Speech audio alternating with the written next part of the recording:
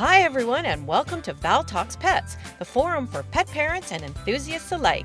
Having been in the pet industry for almost 10 years now, I am going to share with you issues and questions that arise as I work with pet parents on a day-to-day basis. I am not a veterinarian, but I do have certifications in canine, feline, small animal, fish and herptile, and avian health and nutrition from the University of California, Davis Extension.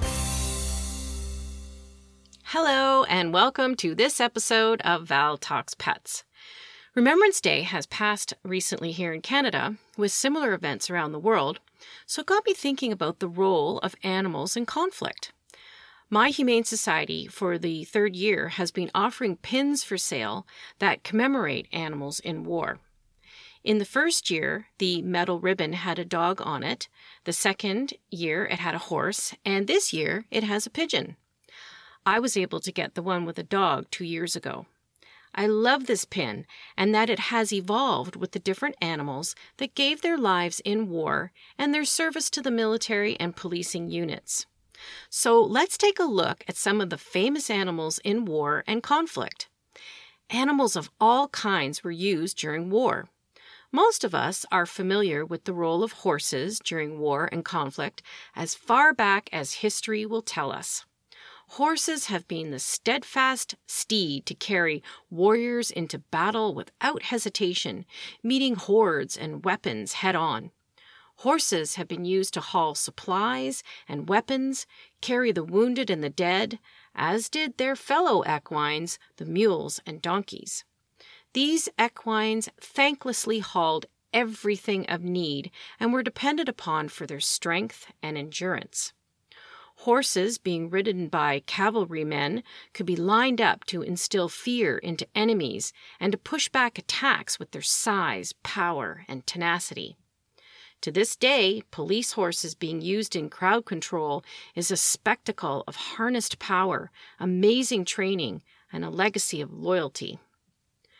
During World War I, 8 million horses died, many at the front. On November 11, 2020, Becky Murray from Horse and Hound related that at the height of the war, 1,000 horses a week were sent to fight. Alongside our equine heroes in Britain were other heroes, the RSPCA and the Blue Cross. Both set up hospitals, sent inspectors to the front, and raised funds for the care and rehabilitation of equines in war. They even began paying for specialist veterinary lab equipment and isolation units for treating animals suffering from the effects of gas attacks and burns. 18 RSPCA inspectors were killed during World War I. There are quite a few very famous horses throughout the history of war, but I chose to highlight Sergeant Reckless. As Murray relates, Reckless was a horse of Mongolian breed owned by the U.S. military. She was bought in 1952 and trained by the United States Marine Corps. The horse was used to carry supplies and weapons and evacuate wounded soldiers during the Korean War. She was known for her intelligence and ability to take solo trips. During the battle for Outpost Vegas in 1953, she made 51 solo trips in a single day. She was made a sergeant in 1954 and retired. Reckless was once selected as one of the 100 all-time American heroes by Life magazine. She died in 1968. A rather unknown and unsung animal hero of war was elephants. Elephants had been used in warfare to instill chaos and fear as they charged through enemy ranks. Once cannons were introduced in warfare, the elephants were too big of a target, so their role changed. Elephants were used as military auxiliary workers. Because so many horses and donkeys were dispatched to the front during World War I, elephants were vital help with war work as they could haul 8-ton loads. Due to the lack of horses, elephants were taken from zoos and circuses during World War I and put to work. Lizzie the elephant has gone down in history as a famous elephant that hauled scrap metal in Sheffield, England. She could pull the same weight as 3 horses. Way to go, Lizzie! You are remembered. Now, here's an interesting animal participant in war. The U.S. Army Camel Corps was an experimental unit promoted by Jefferson Davis in 1855 when he was Secretary of War under President Franklin Pierce. The desert of the American Southwest, so hard on horses and mules, was ideal camel country. A Navy ship was dispatched to the Turkish camel market at Izmir, returning to Texas with 21 animals and 5 camel wranglers, led by Haji Ali, a Jordanian Bedouin, whose name was quickly Americanized as Hi Jolly. The camels proved successful in surveying expeditions, but they tended to spook Army horses and mules. With the outbreak of the Civil War, the Army lost interest in camels as pack animals. Surviving animals were released in the desert, where their descendants were spotted as late as the 1940s. In 1916, the Imperial Camel Corps was formed in Egypt with 4,150 British, Australian, Indian, and New Zealand troopers and 4,800 camels. It fought in Libya and Palestine as mounted infantry and provided troops to support T.E. Lawrence's Arab irregulars. The U.S. Military Manual, Special Forces Use of Pack Animals, states reassuringly, camels are clumsy-looking, rather ugly animals and have a lousy reputation because they are believed to spit and kick at people. This perception is not accurate because well-handled camels are safe to work with and be around, but it also advises troops to rely on native handlers whenever possible. As the camels used for transportation and hauling was no longer needed, many were sold and many were turned into the wild as stated. The fact that there are no wild camels roaming the UK and North America tells you how well that turned out. Another animal used in military work is the dolphin. According to Slate.com, dolphins, like a dog's keen sense of smell above ground, can use echolocation, which has been indispensable to U.S. troops in locating underwater mines. The Navy's Marine Mammal Program has also employed sea lions and seals, not to be confused with Navy SEALs, for their ability to fetch objects from the ocean. The Navy even uses orcas and beluga whales for deep diving expeditions and sharks and rays for testing the resistance of Kevlar diving suits. The U.S. Navy trains dolphins and sea lions under the U.S. Navy Marine Mammal Program based in San Diego, California. Some 75 dolphins are in the program. Dolphins are trained for reconnaissance missions, such as locating enemy mines or swimmers, and reporting back to their handler. Due to the secrecy of the program, some have speculated that specially designed weapons were developed and attached to the dolphins. However, the U.S. Navy denies having used the mammals to harm humans or watercraft. This sure conjures up memories of Day of the Dolphin. Ball on bee's back is bad. One dolphin that became quite well known was a Pacific bottlenose dolphin known as Tough Guy or Tuffy. Tuffy was involved in a project at Sea Lab 2 in La Jolla, California. Tuffy was trained to carry tools and messages between the laboratory above ground and the underwater base and was able to undertake tasks that were physically impossible for human divers. Another sea mammal that became famous was an orca named Ahad. Ahad was enlisted in the Navy working off the coast of Hawaii. Ahad was one of 2 orcas that retrieved decoy torpedoes from the ocean floor. Our next famous animal in war is the pigeon. Carrier pigeons were a huge asset to troops, and, as related by Slate.com, one pigeon has earned particular regard for saving almost 200 U.S. troops despite being badly injured. Cher Ami, a carrier pigeon donated to the U.S. Signal Corps by Britain, served with the 77th Infantry Division in World War I. Stranded behind enemy lines, the 77th came under friendly fire from unknowing U.S. troops. After the first 2 pigeons sent were shot down by German troops, Lieutenant Colonel Charles Whittlesey wrote one last plea and attached it to Cher Ami's leg. German troops shot at Cher Ami as he flew away, and despite being blinded, shot in the breast, and in the leg, Cher Ami continued his 25-mile journey and successfully delivered Whittlesey's message, "For heaven's sake, stop it!" Cher Ami became an American hero, inspiring the writer Harry Webb Farrington to write a poem describing the harrowing flight that cost Cher Ami his leg. "It's hard a-standing on one leg," the poem ends. Today, you can visit a taxidermied Cher Ami in the Smithsonian National Museum of American History. In 1943, the United Kingdom created the Dickin Medal to be awarded to animals who served in World War II.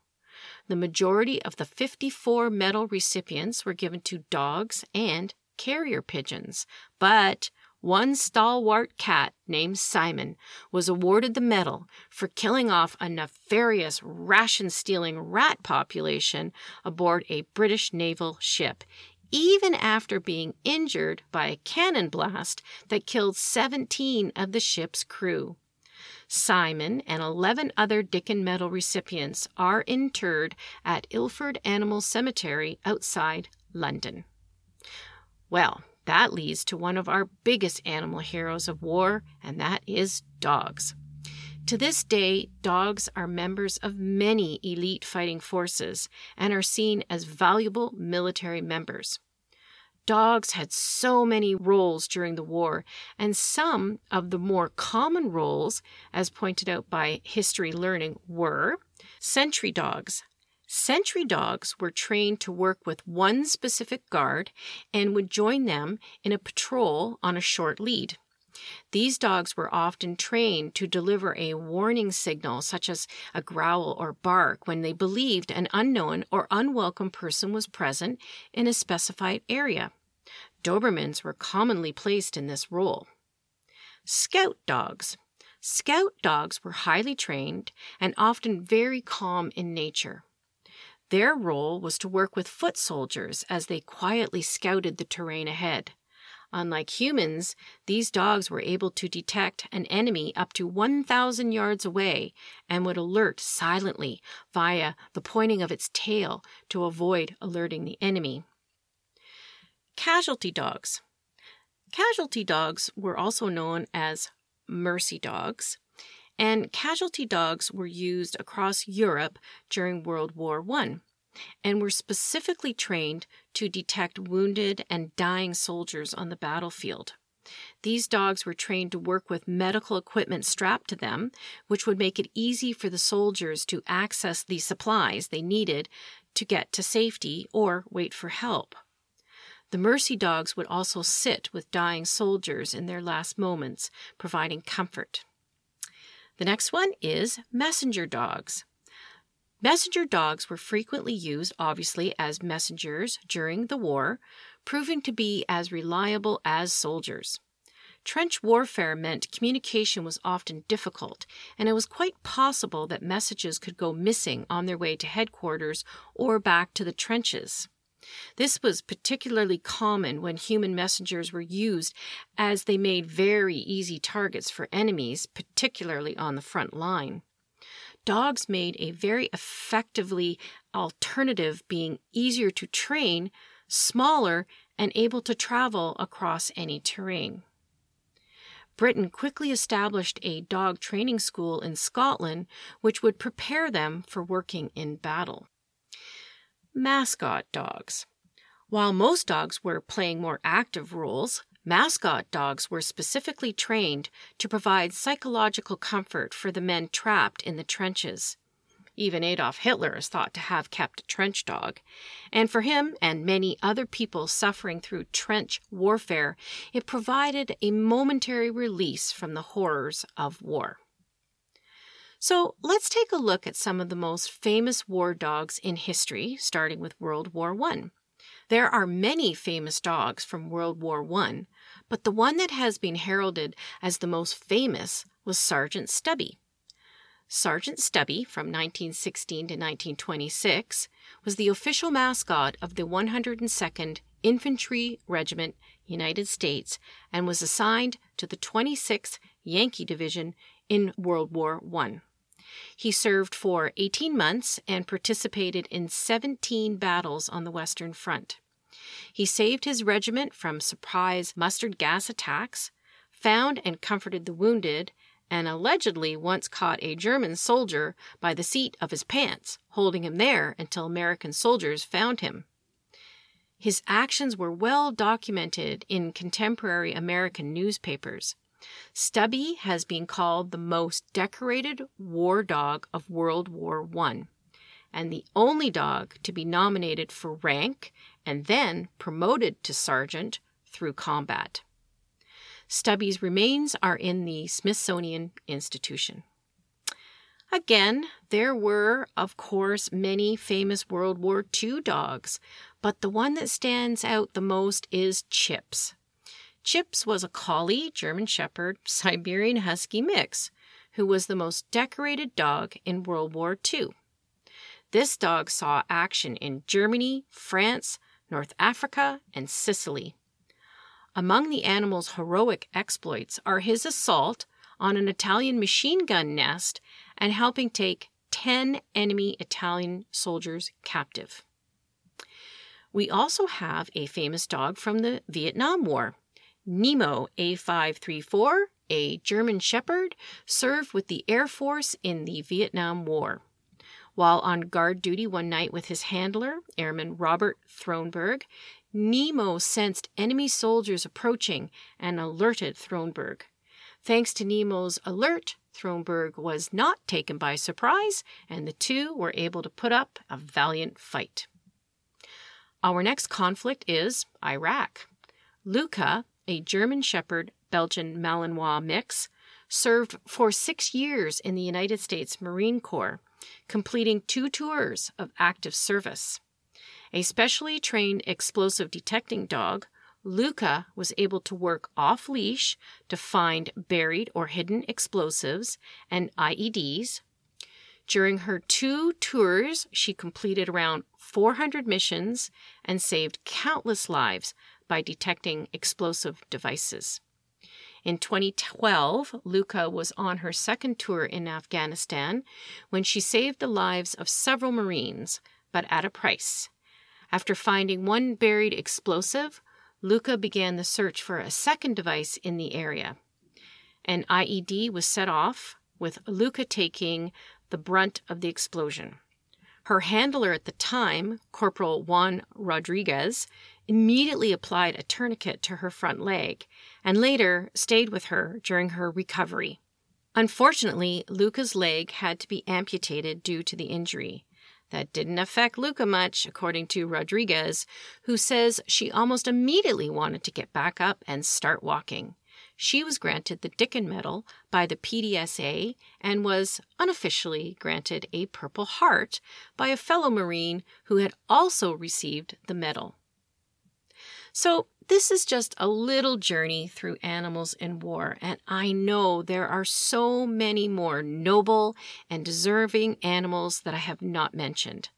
But we know that their service has been monumental, and for those who have served and passed on, and for those still serving today, our respect and love to these wonderful serving animals is forever extended. So to sum up this episode, we remember the wonderful animals that have given their lives in service and those who serve today. These animals have our hearts. And perhaps this is another place to look at to give a dog in particular a wonderful forever home. Many military and police dogs, when retire, are in need of a home. What a wonderful way to thank these amazing dogs. And it is not just dogs. Many police and military horses retire and look for wonderful new homes as well. These horses are so well trained and calm and able to handle just about anything. They make the most enjoyable riding horses for recreation.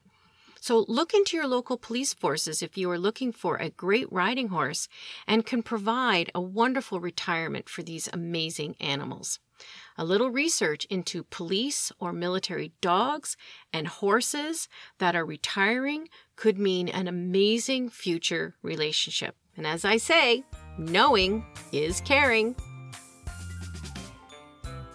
Thank you for listening to Val Talks Pets. Please remember to follow or subscribe to ensure that you never miss an episode. To really help the show, please stop by iTunes and rate and review each episode that you find interesting and helpful. And don't forget that you can also email me at val@valtalkspets.com with topics you would like me to address or with any questions you may have. Also, check out my website at valtalkspets.com and let me know what you think and what you would like to see. Thanks for caring!